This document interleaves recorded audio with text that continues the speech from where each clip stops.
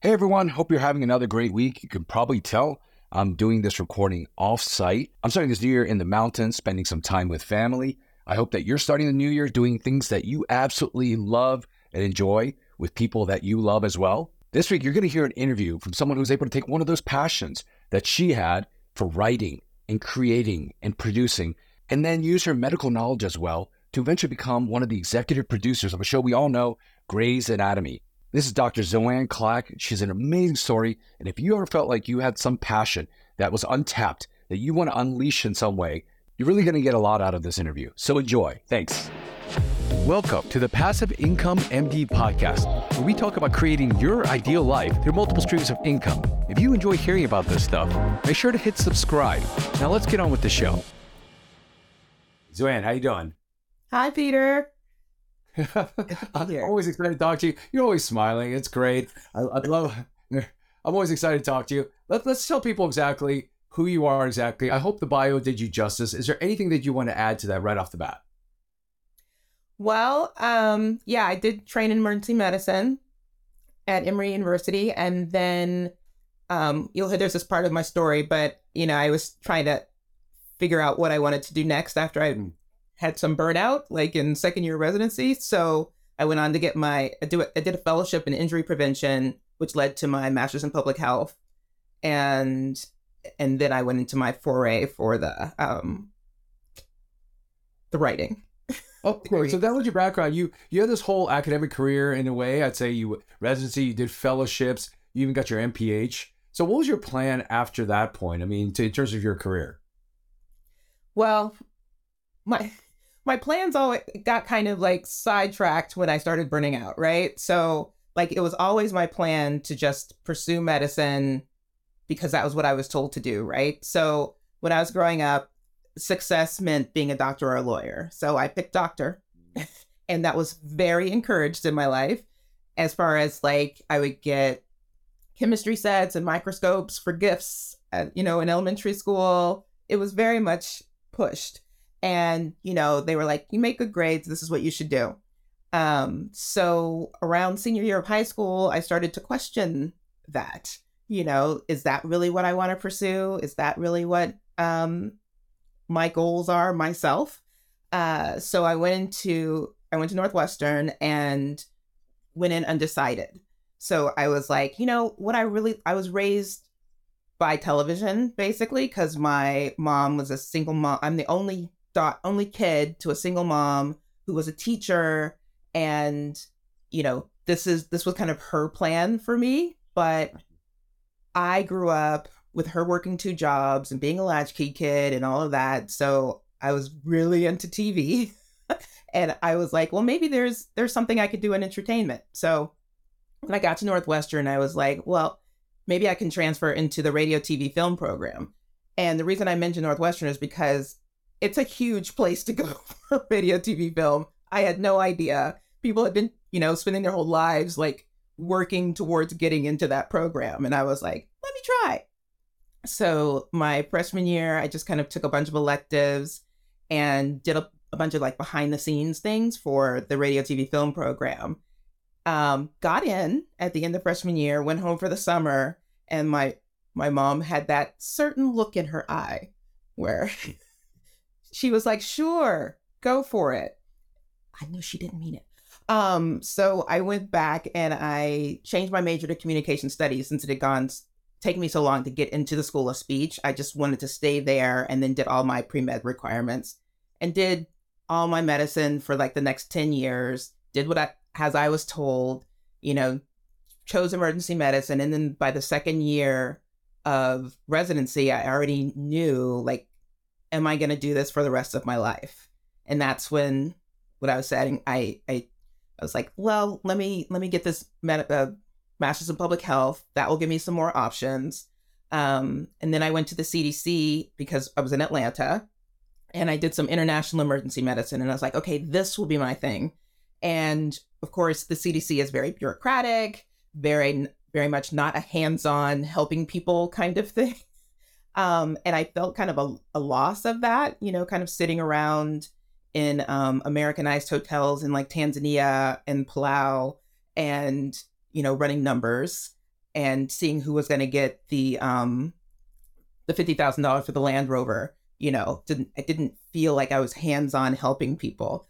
So that wasn't quite it. And then I just started kind of visiting LA a lot. I had a lot of friends that lived in Los Angeles. And Peter, there's a lot of like just that feeling of people like here and wanting to pursue their dreams and, starving artists and that whole thing. And I just kind of got this bug, just like, I always wanted to do that. Maybe there's a chance that I could pursue that. And then that's kind of what got that ball rolling. First of all, amazing story about, your medical career and how it started to transition. Even I didn't even know about your background, which is awesome. So at Northwestern, you had that background, at least some sort of inkling back there or idea that you might want to pursue this. So then let's say you moved to LA and you started to get that bug. What was that first step that you took to actually step into that? Well, it was actually before I moved to LA. So I've been working as, I'd done my fellowship. I've been working as an academic ER doc. And that's when I kind of decided to make that transition. But of course, growing up as I did, I was never going to be a starving artist. So I was getting all my ducks in a row. I was looking for places. I was looking for jobs. I had all these different kind of ER jobs. I had some community ones and some academic ones just to kind of see if I could, I was like, I have a good day job. I can go and try this. And then a friend of mine was looking in the back of the emergency medicine journal for me and saw that the show ER was looking for an on-set person. And she called me and she's like, oh my God, this would be perfect for you.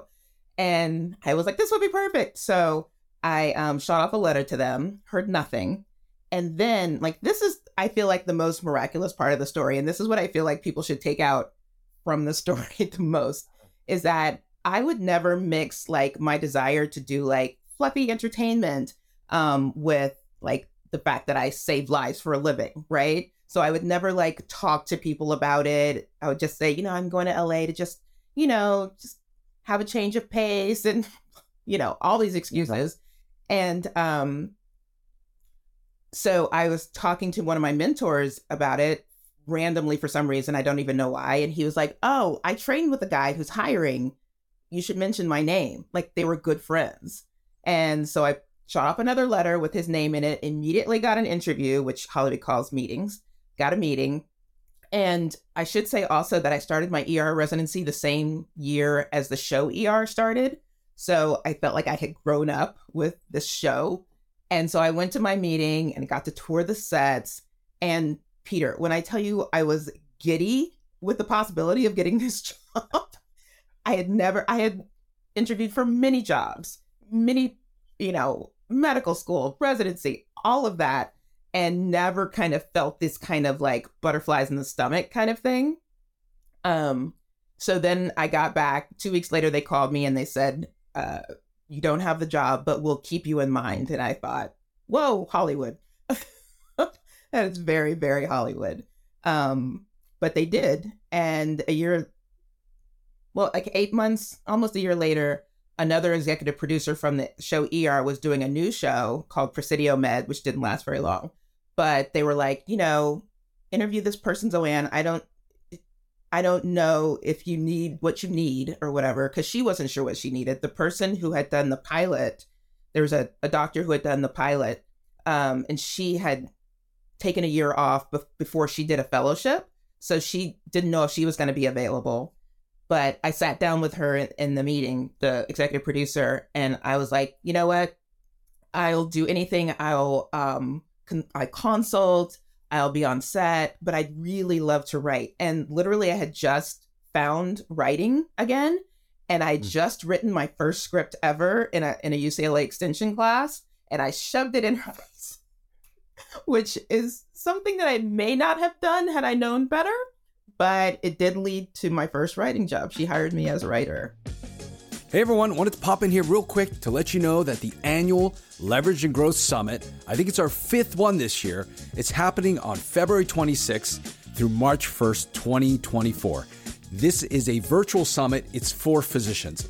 It is definitely one of my favorite events of the year, and the reason I love it is that it's all about stories. It's about stories of physicians doing some really amazing things outside of medicine, leveraging their medical degrees and all of that ambition and skills that they've grown and cultivated throughout their medical training, and then using it for some other venture. These are doctors that are creating their ideal lives, that are living life by design. We've had tens of thousands of physicians who have participated in this in the past, and it's such a cool experience. I know you're gonna have a great time, so mark out that time, put it in your calendars, look out for it, and the best part is that it's completely free. It's a free summit. So plan to join us on February 26th through March 1st. Look out for that and see you there. So what did that writing job look like for you? Like in terms of like, also you're also working as an ER physician at this point, right? Yes. Okay, so I always had to have that backup. Yeah, what did that look like? What does that mean to somebody to be a writer on the show? Like, how does that look in terms of like the day to day? Well, so I started off as a staff writer, which is it's kind of like military ranks. You go up in rank as you stay in the business longer, and you start off as staff writer, and you end up as executive producer usually. So I came on as a staff writer. I think I was doing, I don't know how many shifts I was doing per month, but probably at least 2 or 3 per week. No, probably 2 per week. But, this is something that maybe doctors would understand, or especially ER docs. Like one of the first things was going into the office and having my own office. I was so excited, and all the other writers were like, yeah, you have an office. But the executive producer that I met with had actually hired both me and the other doctor. And we were both like, oh my God, we have an office. We were both ecstatic about that. But it was basically meeting every day with the writers. You sit around basically a table or in a room. We call it the writer's room. And you just discuss like what the stories are going to be, what the medicine's going to be, what are the arcs for the show and for the characters and for the medical stories.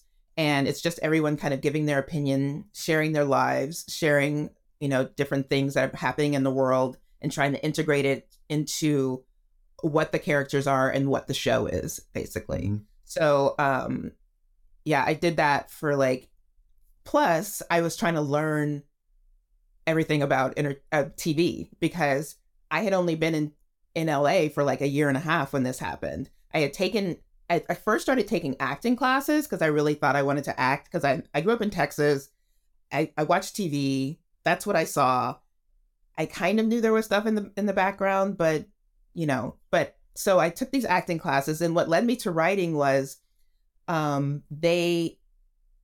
I always thought that actors, when they cried, put drops in their eyes, had a little, emoted, whatever. But what acting teaches you is to dredge up every horrible emotion that you've ever had in your entire life and pull it up through your body and take it out through your face. So on the one hand, I was a doctor being told to push everything down, be strong for your patients. And on the other hand, I was in these acting classes telling me to pull all this stuff up, that I lived with for years and years and years. So I didn't have anywhere to put it, because who wants to listen to all this stuff, right? So I started writing, and I was like, oh my God, this is what I'd always wanted to do. Like when I was 11, I wanted to be the youngest author, but then somebody published something that was 11. So I left that alone. It was always this thing in the back of my head that I wanted to do. So that's what led to my first script. And this is all to say that first year of trying to learn television on the go, I also was trying to write a new script so I'd have something to show agents, because I got my agent in that first year, because they tend to come to you when you have jobs, although that's less true now, back in the day. But yeah, just the learning TV was really harder than I thought, because, I got in kind of so easily that I just kind of took for granted a lot of the things that I would just kind of know things. So whereas most people start as PAs, which is not our PAs, they're assistants who go do the runs and go get food and all that, but they're learning on the job. And then writer's assistants, they're in the room, they're absorbing things, but they're not responsible for scripts and stories necessarily.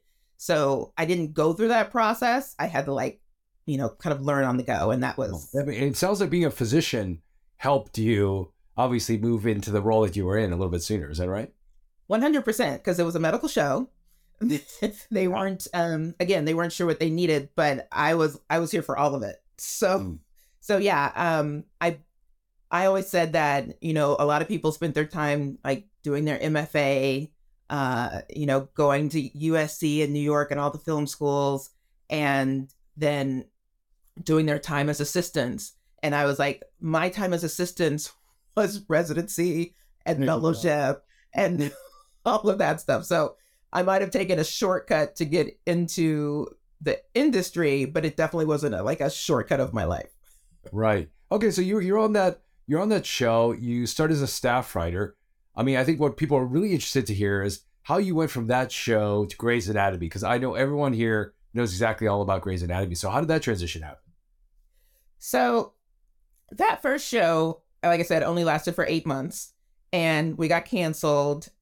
And that was, I had written one script during that time. So it really wasn't enough to kind of show people who I was or whatever. So I took the next season, which is a year, but it's like from May to May, just writing things and taking bunches of classes. I actually found a calendar that I just saved these things for some reason. And all of the stuff that I did, plus do shifts in like 3 or 4 different hospitals, mind blown how I did that. Or like that whole era of my life, I'm like, who was that? Because, you know, I'm used to being like, this is the safe route, this is what you do. And that one I was just like, I think I just had to show people that, you know, I had made this big move and something was going to come of it. So I just poured myself into it and did all of the classes and all of the scripts. I wrote a play. I wrote like 2 or 3 different other scripts. So when it came to staffing time again, which is again around like April, May for network television, I had all these different scripts and got all these meetings. And I was always so happy when they didn't know I was a doctor. Like they literally just brought me in for the content of the script. So that always made me excited. But the 2 offers I got were for House and Grey's Anatomy. And at the time, okay, so House was on Fox. I grew up with 3 stations, none of which were Fox. So I didn't really consider Fox like a real network. Even though they had just gotten American Idol, they were becoming really big. I was like, I'm not sure about Fox. And then ABC at the time was the 4th network. It was doing horribly. It was not doing well. And that's where Grey's Anatomy was. So I had to kind of weigh both of those options. And on House, I was like, it would always be me who would have to figure out, like, what's the twist that they can't find the diagnosis, or what's this crazy diagnosis? Yeah. And that seemed a lot to me.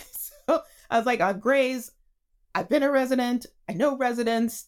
That seems like, you know, kind of an easier flow. Although I respected both of the shows. And then what happened was the ABC president at the time didn't have like a huge amount of faith in Grey's Anatomy. So he pushed us to a mid-season, you know, to start, which was fine because at least if you're mid-season, you don't get canceled like after the first 2 or 3 episodes. You get to actually produce all the episodes. So I was like, okay, that's fine. Meanwhile, they had put House on after American Idol, and it became huge. Like it was a huge show. Grey's Anatomy was struggling. Like the president at the time was shutting us down, wanted us to change the tone, wasn't sure it was what he actually bought. Like there was a lot of like touch and go with Grey's Anatomy. Plus, it was the year that Lost and Desperate Housewives came out. So they had these huge hits and they really didn't need this like 3rd straggling show. So they kept pushing our dates. Meanwhile, I was calling my agents and was like, do the people at House still like me? Because I wasn't sure. Like literally the writer's room stopped and we gathered up all our things and left the lot because we finished producing and we finally got an air date. And what had happened was the president of the network was like, look, I will try to put the show on for 4 episodes. If it doesn't last, if it doesn't do well, it's done.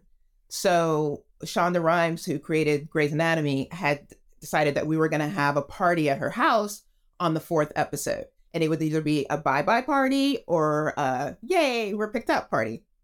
So they put us on in place of Boston Legal after Desperate Housewives. We did really well the first week, but who's not going to just watch after Desperate Housewives? It was a mega hit back then.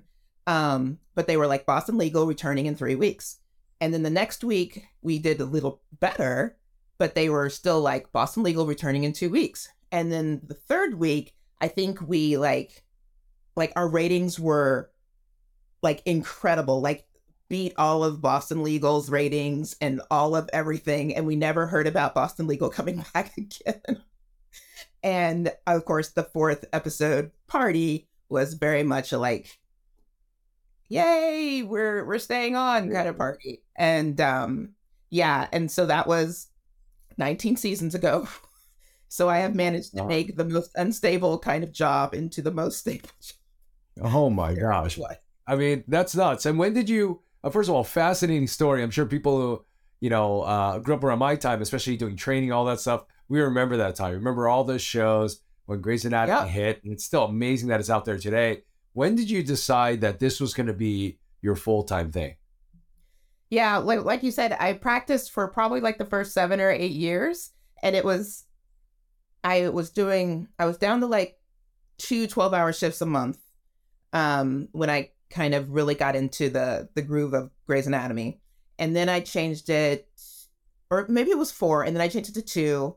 And then I said, I can only do 8-hour shifts because, they would change the like computer system, and I wasn't really like adept with it. So I had to like spend 1 or 2 hours after my shifts just to like do all the paperwork. And I was like, no, I can only do 8 hours. And each time I was like asking things, I was like, they're going to fire me at any point. They were like, no, keep it coming. And mostly it's because I would work like weekend nights, Right. So that was always helpful to the practice. And it got down to where I was doing literally 1 8-hour shift a month.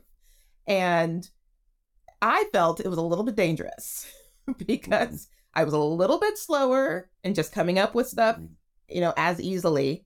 It might take me a second or two more than it did before. And plus, I was spending so much time with paperwork, it just felt burdensome, began to feel burdensome. Whereas before, I could bring stories from, my experiences into the room, and it was actually helpful. But then when it started becoming more burdensome, and it was like the 7th or 8th season of Grey's Anatomy, and I felt like, okay, I probably am going to be okay if I don't have this extra job, because always the backup plan.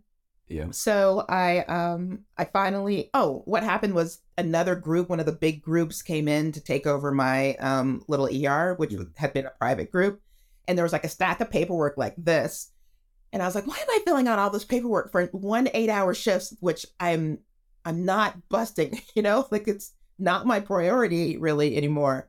And I also should say that, by this time I had moved up in the ranks in the writer's room, and I was the sole medical person on Grey's Anatomy. So it was a huge job. It was huge. Like literally the job that I did now 4 or 5 people do, because I now have this team that I have put together through the years. But for the first 10 years, I did it all on my own. Plus I was working in the ER for the first 7. So, then I was like, no more. I kept up all my certifications and everything until recently. But, my mom never, ever stopped being like, do you still have your medical job? Do you still have your license? Even though I was like far surpassing the salary of being a doctor and going to the Emmys, doing all these things. And she was just like, but are you still a doctor? Oh, I totally get that. No, I mean, I think our families will always kind of see you as that. And how did you respond to that? Well, I would show her my paycheck. She wasn't impressed. She was like, but still. And then I would show her my license, because I would keep that up. So I mean, first of all, again, amazing story. I think for some people that may not be familiar with that whole area, and I'm not completely familiar with that area too. when you moved up to the role of executive producer, like what does that mean in terms of your role, and what are you exactly doing at that point? Well, executive producers are more overseers and teachers because, we've been in the business, so we're able to kind of bring the younger writers up. So what happens with the rankings is you go from staff writer to story editor to executive story editor to co-producer, producer, supervising producer, co-executive producer to executive producer. So that's kind of the rankings that you go up. People can get stuck at any of those levels. And it doesn't necessarily mean that your job changes per se, but you do have more responsibility and you are expected to know more and you are expected to be able to like churn out scripts and churn out story and really help everything be lifted up, to a certain level. So there's not necessarily like a specific job associated with the role of executive producer in television, because that all changes in film. But for instance, there's different facets of that. Like right now, I started over on Station 19 to kind of help them change the culture of the writer's room and the show, because there's a very diverse writer's room and a very diverse cast on that show. And there was a feeling that the writers weren't being heard as much because they just the way that the room was run and stuff. So I was brought over there to kind of help change the culture and run the show. So if we get another season, I was like the number 2 this year, which is kind of like the COO if people are more into. So, but next year I'll be kind of the CEO. So I'll be the showrunner of the show next year. So that when you couple executive producer with that, then that means like you're making all the final decision. You're everyone's bringing in story and you're deciding what's going to be actually on the air. So so it's just an increasing responsibility. And the thing with Grey's, the way that I was able to set up kind of this team that started is that I started this program where I started this fellowship program. We call it the Medical Communications Fellowship. And I bring in surgical residents who are doing their research years, and they can spend like 3 months with us. And of course, it's great to kind of keep the show fresh and young, and they can give us stories from their residency and stories, medical things that they've seen. We've had general surgeons, ENTs. One was transferring to radiology, so she had a lot of time. We've had neurosurgeons, like we had all these. And no anesthesiologists coming in there telling you good stories. Anesthesiologists are not loving Grey's Anatomy because they're. I know. Oh, you talked about that. Yes. Yeah. We need to change the culture of anesthesiologists. Yeah. But we did. One of our major characters was an anesthesiologist. Of course, he changed to surgery, but and then he became a firefighter. So it's just TV. That's too funny. Okay, so what do you think? I mean, first of all, amazing setting up that fellowship program. But what do you think the potential is for other physicians, doctors who have that kind of creative side to their, to their brain there, for them to get into areas like this now, to kind of, pursue some of the same things you've been doing? What do you think the potential is right now? Well, fortunately, what's really great about the way things have changed over the 2 decades I've been doing this is that people understand now, like conferences like this, people understand now that there are other avenues and that they don't have to be ashamed about them, that they can step up and say, this is not quite fulfilling my needs at this moment.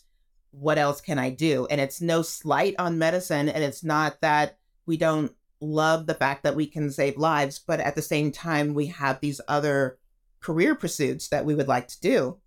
So I feel like just the general atmosphere is so changed and so much more open now because, people were wallowing and not taking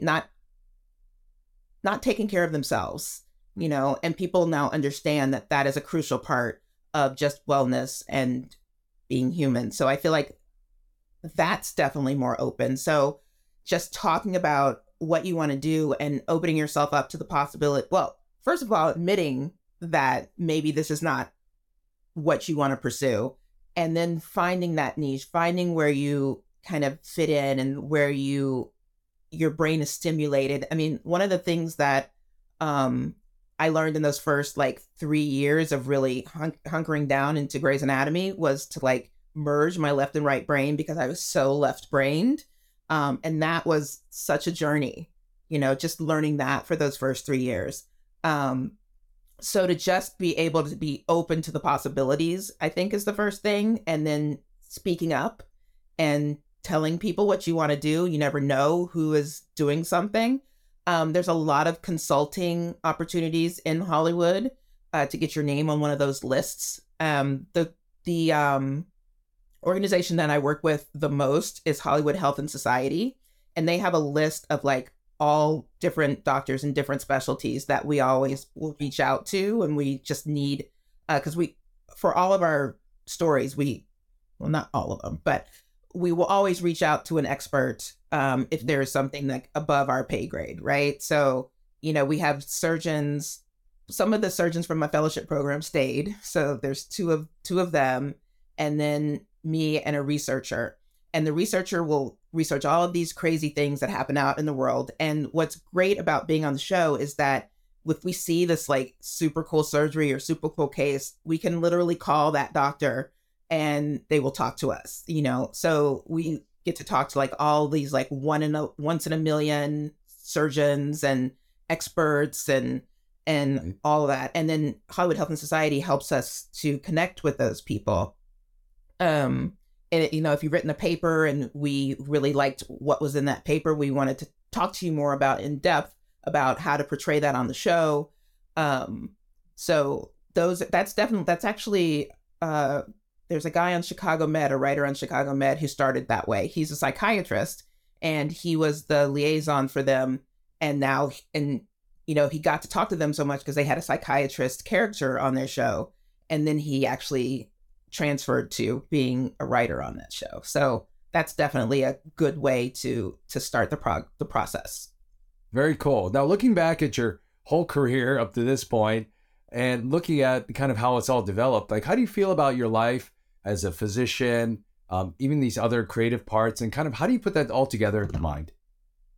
What's crazy is that when you look at what I do and what I did on the surface, it looks like those two don't go together. Like, why are you a doctor? I mean, why are you a writer, but you trained for so long to be a doctor? But what is great is when I look back, it feels like it was all of a piece, even though it wasn't. Because in college, I ended up majoring in communication studies, and then I got my MD, and then I got a public health degree in behavioral sciences. And when you put that all together with television, it equals entertainment education. And I have been able to kind of validate my existence by the fact that I can reach millions and millions of people with the messages that I put on the show. So like if I talked about diabetes to a patient in the ER and they told two friends and they told two friends, like maybe 20 people would hear my message. But if I put it on the show, 20 million people have heard it within like the first week of it airing. And it's just like worldwide, and if 10% of those people take any sort of action, then I feel like really things have been done. And when I said before, like when I working for the CDC, it didn't feel very hands-on. It was because it was so kind of bureaucratic and political. But here it feels like you're really getting into people. I mean, you're in their homes, we're in their living rooms, we're in their bedrooms, not looking, it's on. But, where I feel like we're really making a difference in social issues, in medical issues, in public health issues. There's just a lot that can be done from this forum. And that has made me kind of feel like it was all meant to be kind of thing. Amazing. I mean, I know that people are going to hear this. They're going to want to connect with you in some way, maybe even just find out more about your story. Where's a great place for people to do that? We talked about just LinkedIn or social media. I don't have any kind of like specific thing, but I don't have a brand. But yeah, that's probably going to be the best way. Yeah, so if people search your name on social media, Zoanne Clack. There's not a lot of Zoanne Clacks in the world. Okay, they'll be able to find you. That's amazing. All right, so before we let you go, first of all, it's been an amazing story and an amazing journey. What kind of advice do you have, a big tip that you have for someone who wants to follow in your footsteps? Well, one is speak up. That's my biggest thing. You never know who's going to have a connection or lead you to your next thing, or even have a story that you want to write. Like, who knows? Take classes, hone your craft, write what you know, if that's what you want to do, and as far as writing.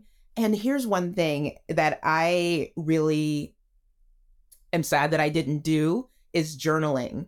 Like I kind of journaled off and on through my kind of medical career and residency. But if I had kind of a written story of what I had done, I feel like it could have been even richer. Like my experiences on paper that I was putting down could have been even richer and more detailed. And because I always have these notions of things that I did, but to look back at the journals that I actually did, it's very fulfilling, and it kind of helps you push forward, because obviously journaling helps just make those creative juices flow in general. And then to just be kind of ready for the luck ball, because, luck is preparation plus opportunity. So just make those things happen. Well, I mean, thanks so much for sharing your story. I'm sure people who are listening to this, they're probably going to wait for the book for this one as well, too. Trust me, it's not too late to journal, write all of this stuff down. Again, what an amazing story of persistence and really following your passions. And now you're making worldwide impact. So congrats on all your success. Amazing story. Keep it going. I'm excited to see what happens next. I'm sure other people are too. And let's talk again soon. Watch Station 19 and Grey's Anatomy. Yes, everyone, get on there and watch it. All right, thanks, Noan. Bye. Enjoy the show? Let me know by dropping a review in the podcast app you're listening to us in. And if you haven't already, make sure to hit subscribe. Join thousands of physicians who are also on this journey to creating their ideal lives through multiple streams of income. Learn more at our website, passiveincomemd.com. Thanks again for allowing me to be a part of your journey. See you next time.